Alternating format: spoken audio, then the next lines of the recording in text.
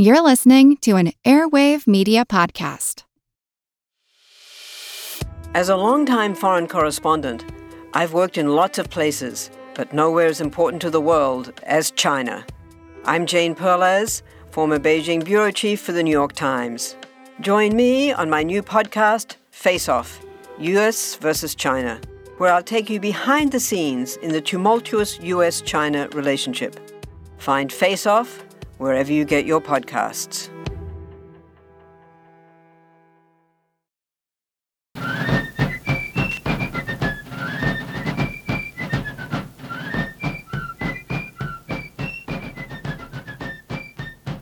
Hello, and thank you for joining The American Revolution. This week, episode 87, Canada in the Spring of 1776. So last week, we finally saw the British evacuate Boston. The British, however, were still holding Quebec, and the Americans could not take the city. If they could not take control before British reinforcements arrived in the spring, Canada would almost certainly remain British. When we last left Canada in episode 79, General Montgomery had been killed, Colonel Arnold injured, and most of the army captured in the failed attempt to take the city of Quebec on January 1, 1776. Following the battle, Arnold, who found out about his promotion to general in late January, commanded the continued siege of Quebec from his hospital bed. His force of only a few hundred men was smaller than the force of the defenders in the city. He begged for reinforcements, but received almost none. Remember, at the end of 1775, Washington's army around Boston almost dissolved completely as enlistments came to an end, with no end in sight for that siege either. As a result, little more than General Arnold's tenacity and refusal to give up was keeping the siege alive. Only British General Carleton's lack of faith in his troops kept him from marching out of the city and crushing what remained of the Continental Army in Canada. Now, to be fair to Carleton, most of his defenders were civilian militia. The Continentals had captured most of his regulars at St. John. Carleton expected large numbers of regulars as reinforcements in the spring, so he was content to sit tight inside the walls of Quebec and await relief. As if Arnold's lack of troops and having to command from a hospital bed was not enough of a handicap, he also had to deal with the fact that almost all the officers under his command hated him. Arnold had made enemies of Colonel Easton, Colonel Warner, Major Brown during the capture of Fort Ticonderoga nearly a year earlier. All of these officers had backed Arnold's rival, Ethan Allen. Arnold had actually physically beaten up Easton the year before, something I described back in episode 60.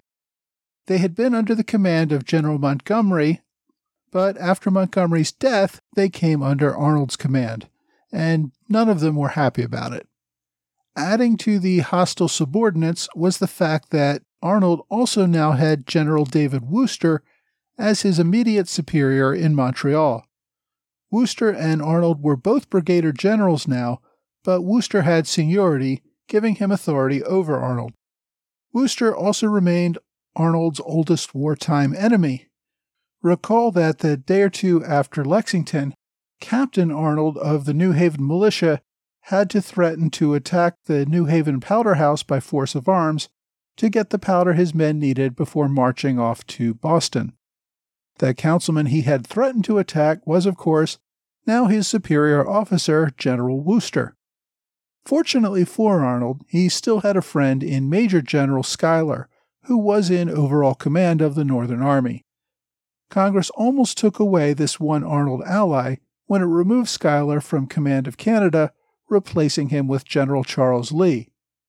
But those orders lasted only a few weeks before Congress decided General Lee was of better use in New York City. But Congress limited Schuyler's command of New York, and it would be sending a new commander, General John Thomas, in a few months. I'll discuss Thomas in an upcoming episode. For the moment, though, Wooster was the senior officer in theater. A big part of the plan in Canada was for patriots to raise local militia to fight alongside the Continental Army and overthrow the British. The Continental Congress never had the resources to send thousands of soldiers to Canada to overthrow the government. Without local cooperation, success seemed unlikely. If the Continentals had taken Quebec and captured all the British soldiers, they would have had better luck raising local militia. But as things stood, the locals did not seem terribly interested. The British had recruited hundreds of Scottish Highlander immigrants living in Canada, and these were the primary force defending Quebec. The locals around Quebec took no great interest in joining either side. Most were French Catholics who had lost the French and Indian War over a decade earlier. They did not have the same militia traditions found in New England, and had never had elected leaders. Overall, British rule had been reasonably good to them. After France surrendered Canada to Britain, they retained the right to practice their Catholic faith, keep their private property, and continue their lives pretty much as it had been. The recently passed Quebec Act, which outraged the other colonies, benefited Quebec greatly by opening up the Ohio Valley to their control. Most locals simply wanted to avoid suffering brought on by war and feared picking the wrong side, which could mean losing their property and even their lives. As I said, had the Continentals captured Quebec, it's more likely the Canadians would have thought they could win and jump on the bandwagon.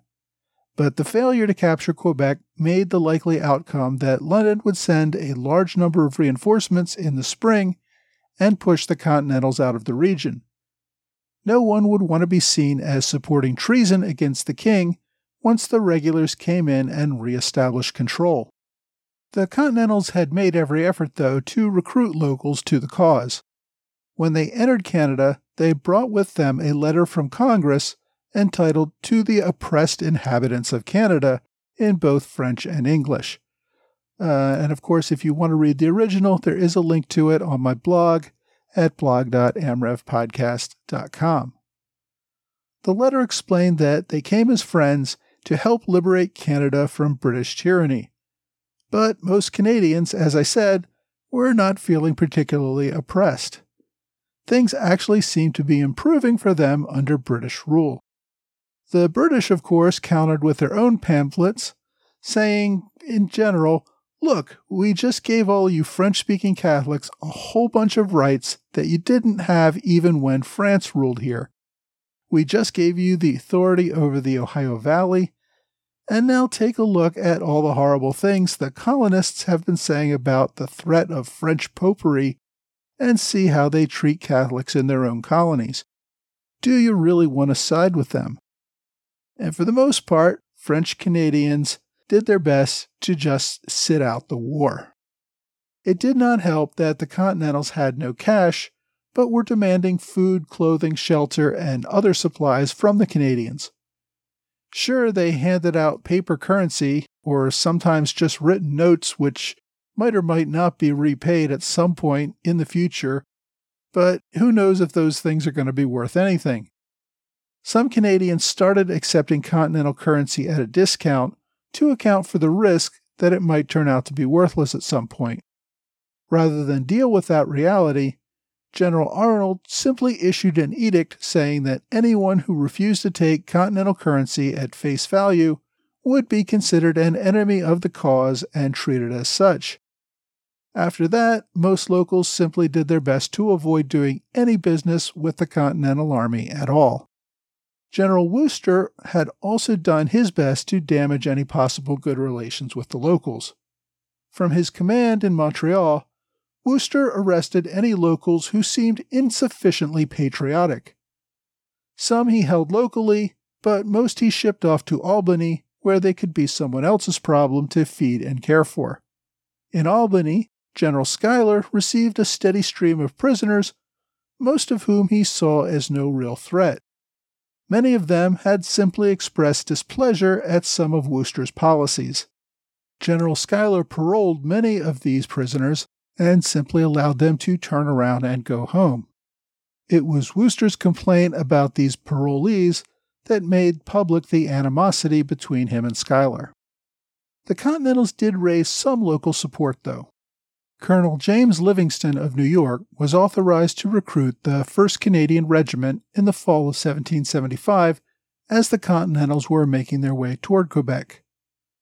Although he claimed to have raised 1,000 recruits, it appears that his regiment never really had more than 200 active soldiers during the campaign. But his claims may have given motivation to start recruiting for the 2nd Canadian Regiment under Moses Hazen. Now, although he had lived in Montreal, Hazen's sympathy for the Patriot cause probably had its roots in the fact that he was born and raised in Massachusetts. He had come to Canada as a colonial officer during the French and Indian War, participating in several major battles that helped push France out of Canada. He even purchased a lieutenant's commission in the regular army, retiring on half pay at the end of the war. After that war, Hazen settled in Montreal, where he became a prominent local government leader and businessman. By the time of the invasion, he owned large tracts of land around Saint John and elsewhere. When Arnold first attacked Saint John back in early 1775, Hazen seemed to back the British, reporting to Governor Carleton and working with the British to organize defenses against the invaders. When General Montgomery planned to retake Saint John in the fall, Hazen visited General Schuyler to try to convince him that the British forces were too powerful and that the Continentals should not attack. While Schuyler listened at first, he eventually decided that Hazen was giving him false intelligence and had him arrested. When Carleton's forces moved against the Patriots, they abandoned their prisoner. But the British now did not trust Hazen either and imprisoned him in Montreal. In November, when Carleton had to retreat back to Quebec, Hazen once again fell into the hands of the Patriots. This time, Hazen decided to get fully on board with the Patriot cause. He assisted in the failed attack on Quebec in January 1776. Afterwards, Congress gave him a commission as a colonel and authorized him to recruit the 2nd Canadian Regiment for the Continental Army. Hazen had only raised about 250 soldiers for his regiment by March 1776, where his men were serving under General Wooster at Montreal. Now, I'm giving all this background on Hazen because he will eventually go on to become a general in the Continental Army and be involved in many other events, but that's getting ahead of ourselves. For now, in the spring of 1776, Arnold is commanding a few hundred men surrounding Quebec, which seem to be going nowhere. General Wooster has a few hundred more men in Montreal and is mostly worried about Indian attacks or local uprisings that may challenge his control of the region. Similarly, General Schuyler remains in Albany, responsible for the entire region, and now seems primarily concerned about possible Indian uprisings as well. Although the Patriots had forced Governor Carleton into a defense of Quebec, giving him no control of anything outside the city, there were some British garrisons elsewhere in Canada. Along the east coast, of course, British authority remained unchallenged in Halifax and the whole area around the Gulf of St. Lawrence. Everyone fully expected a relief fleet from Britain to arrive in the Gulf of St. Lawrence in the spring that would then attempt to make its way up the St. Lawrence River and break the siege of Quebec. The only questions were how large a relief force would be and how much resistance the Continentals could put up to stop them. Also, further to the west, small garrisons of British regulars remained in place in places like Detroit and Green Bay. While these small garrisons were no threat themselves, the officers at those garrisons were encouraging local tribes to consider going to war against the Continentals. For the tribes, war was an opportunity for plunder. It also made them valuable in the eyes of the British, meaning they could get more gifts or favorable trading terms in the future. So the threat of Indian attack from the western tribes also seems to be a very clear and present danger once the spring fighting season begins. Following the January defeat at Quebec, the Continental Congress sent an investigative committee headed by Benjamin Franklin to find out what happened at Quebec. The committee arrived in March 1776, where they met with Generals Schuyler, Wooster, and Arnold, all separately, as well as other locals to assess the viability of continuing the Quebec campaign. In the end, the committee agreed with Arnold's view that Congress's failure to provide the necessary money and manpower made their victory impossible. The committee wrote to Congress requesting 20,000 pounds sterling. Congress, of course, had nowhere near that much hard currency. They were printing paper notes as fast as they could, but they really had no gold and silver. When Congress could not provide the necessary money and manpower, the committee recommended pulling out of Canada and taking a defensive posture in northern New York. Franklin's committee spent nearly 2 months in the region. They came away with a good impression of Arnold and seemed to agree that Wooster was not really up to the job. During the months following Quebec, both sides mostly waited to see who would get reinforcements first. But Arnold did not remain idle. If he did not have the resources for combat, he could at least have his army preparing for battle by taking better positions and entrenching them. In March 1776, Arnold ordered a small contingent of artillery to set up a battery at Point Levis, directly across the St. Lawrence River from Quebec.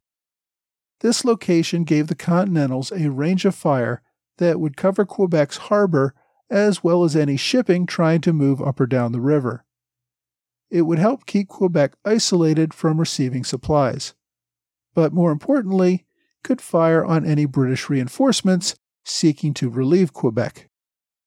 Local French loyalists living in the area snuck into Quebec and informed General Carleton. Despite his concerns, Carleton was in no mood to risk his position by sending his army outside the city walls. Instead, he gave instructions to the informant to deliver to Louis Léonard de Beaujeu, another French-Canadian loyalist. Beaujeu came from a French noble family and had personally served as an officer against the British Army in the French and Indian War.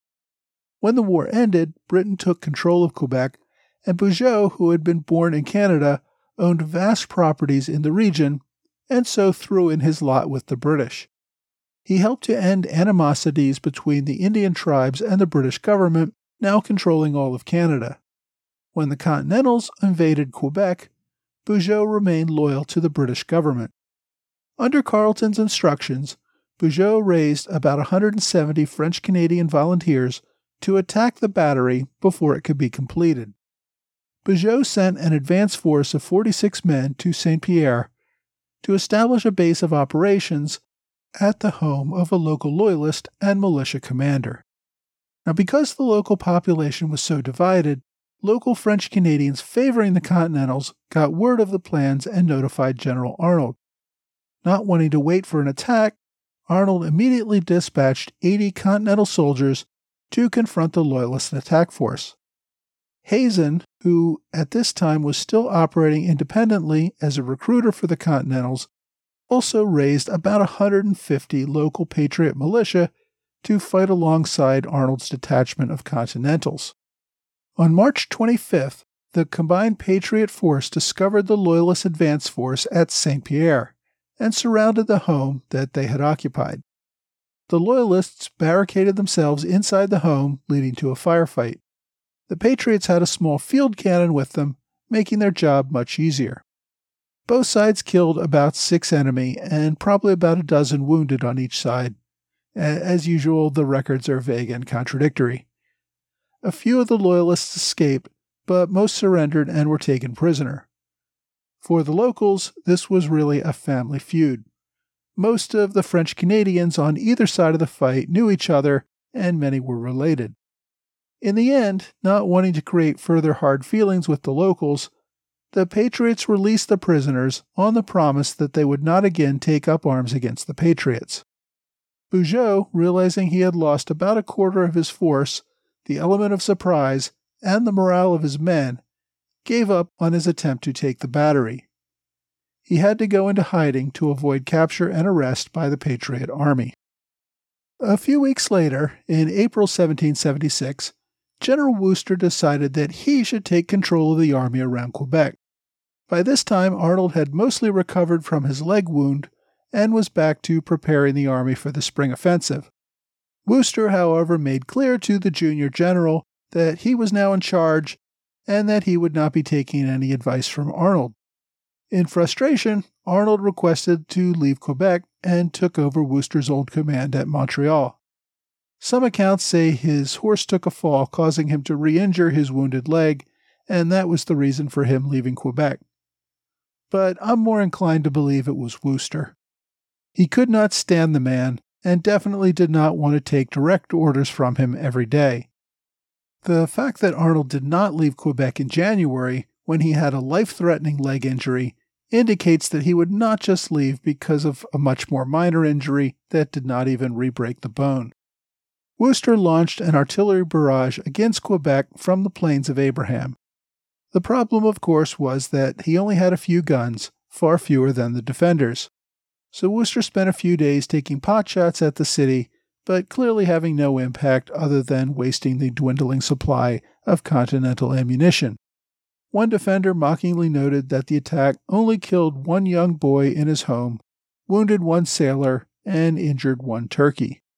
The attackers did set a few buildings on fire, but this in no way seriously threatened the defense of the city.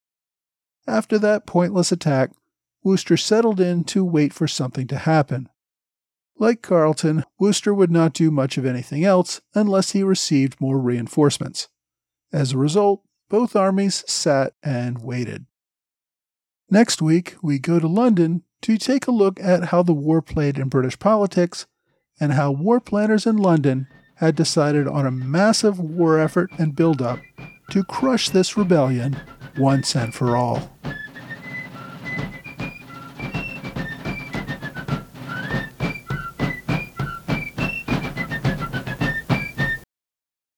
This episode is supported by the food delivery service Factor. It's spring now, and we all want to spend more time outdoors, enjoying life, not the kitchen. Factor ensures you have fresh, never frozen, chef-crafted, dietitian-approved meals that you can prepare in just 2 minutes. Each week you get a menu of 35 meal options, as well as 60 add-ons, including breakfasts, on-the-go lunches, snacks, and beverages. You can customize your orders to get as much or as little as you want each week, and can pause or make changes to your orders at any time. Factor is less expensive than takeout, and every meal is dietitian approved to be nutritious and delicious. It's the perfect solution if you're looking for fast, upscale options done easily. Now, they even have a special deal for fans of the American Revolution podcast. Head to factormeals.com/ARP50 and use that code ARP50 to get 50% off your first box plus 20% off your next box. That's code ARP50 at factormeals.com/ARP50 to get 50% off your first box plus 20% off your next box while your subscription is active. Hi, and welcome back to another American Revolution podcast book recommendation. For those of you who listen to this podcast in its first week of release, I'm heading up to Boston next weekend, March 16th, 2019, for History Camp. This is my first time going to History Camp. I debated going for a couple years and finally bit the bullet. Since I've never been before, I can't say I know exactly what to expect. All the speakers are volunteers, so I hope it's really a gathering of people who want to share their passion about history. I hope it'll be fun anyway, and I'll be sure to let you know how it went when I get back. I'm also looking forward to checking out historic Boston. I haven't been up there in about 25 years, and I'm really looking forward to reacquainting myself with some of the interesting historic sites. If anyone happens to be going to History Camp, be sure to say hi. I'll be wearing a shirt with the American Revolution podcast logo on it, so hopefully I'll be easy to spot.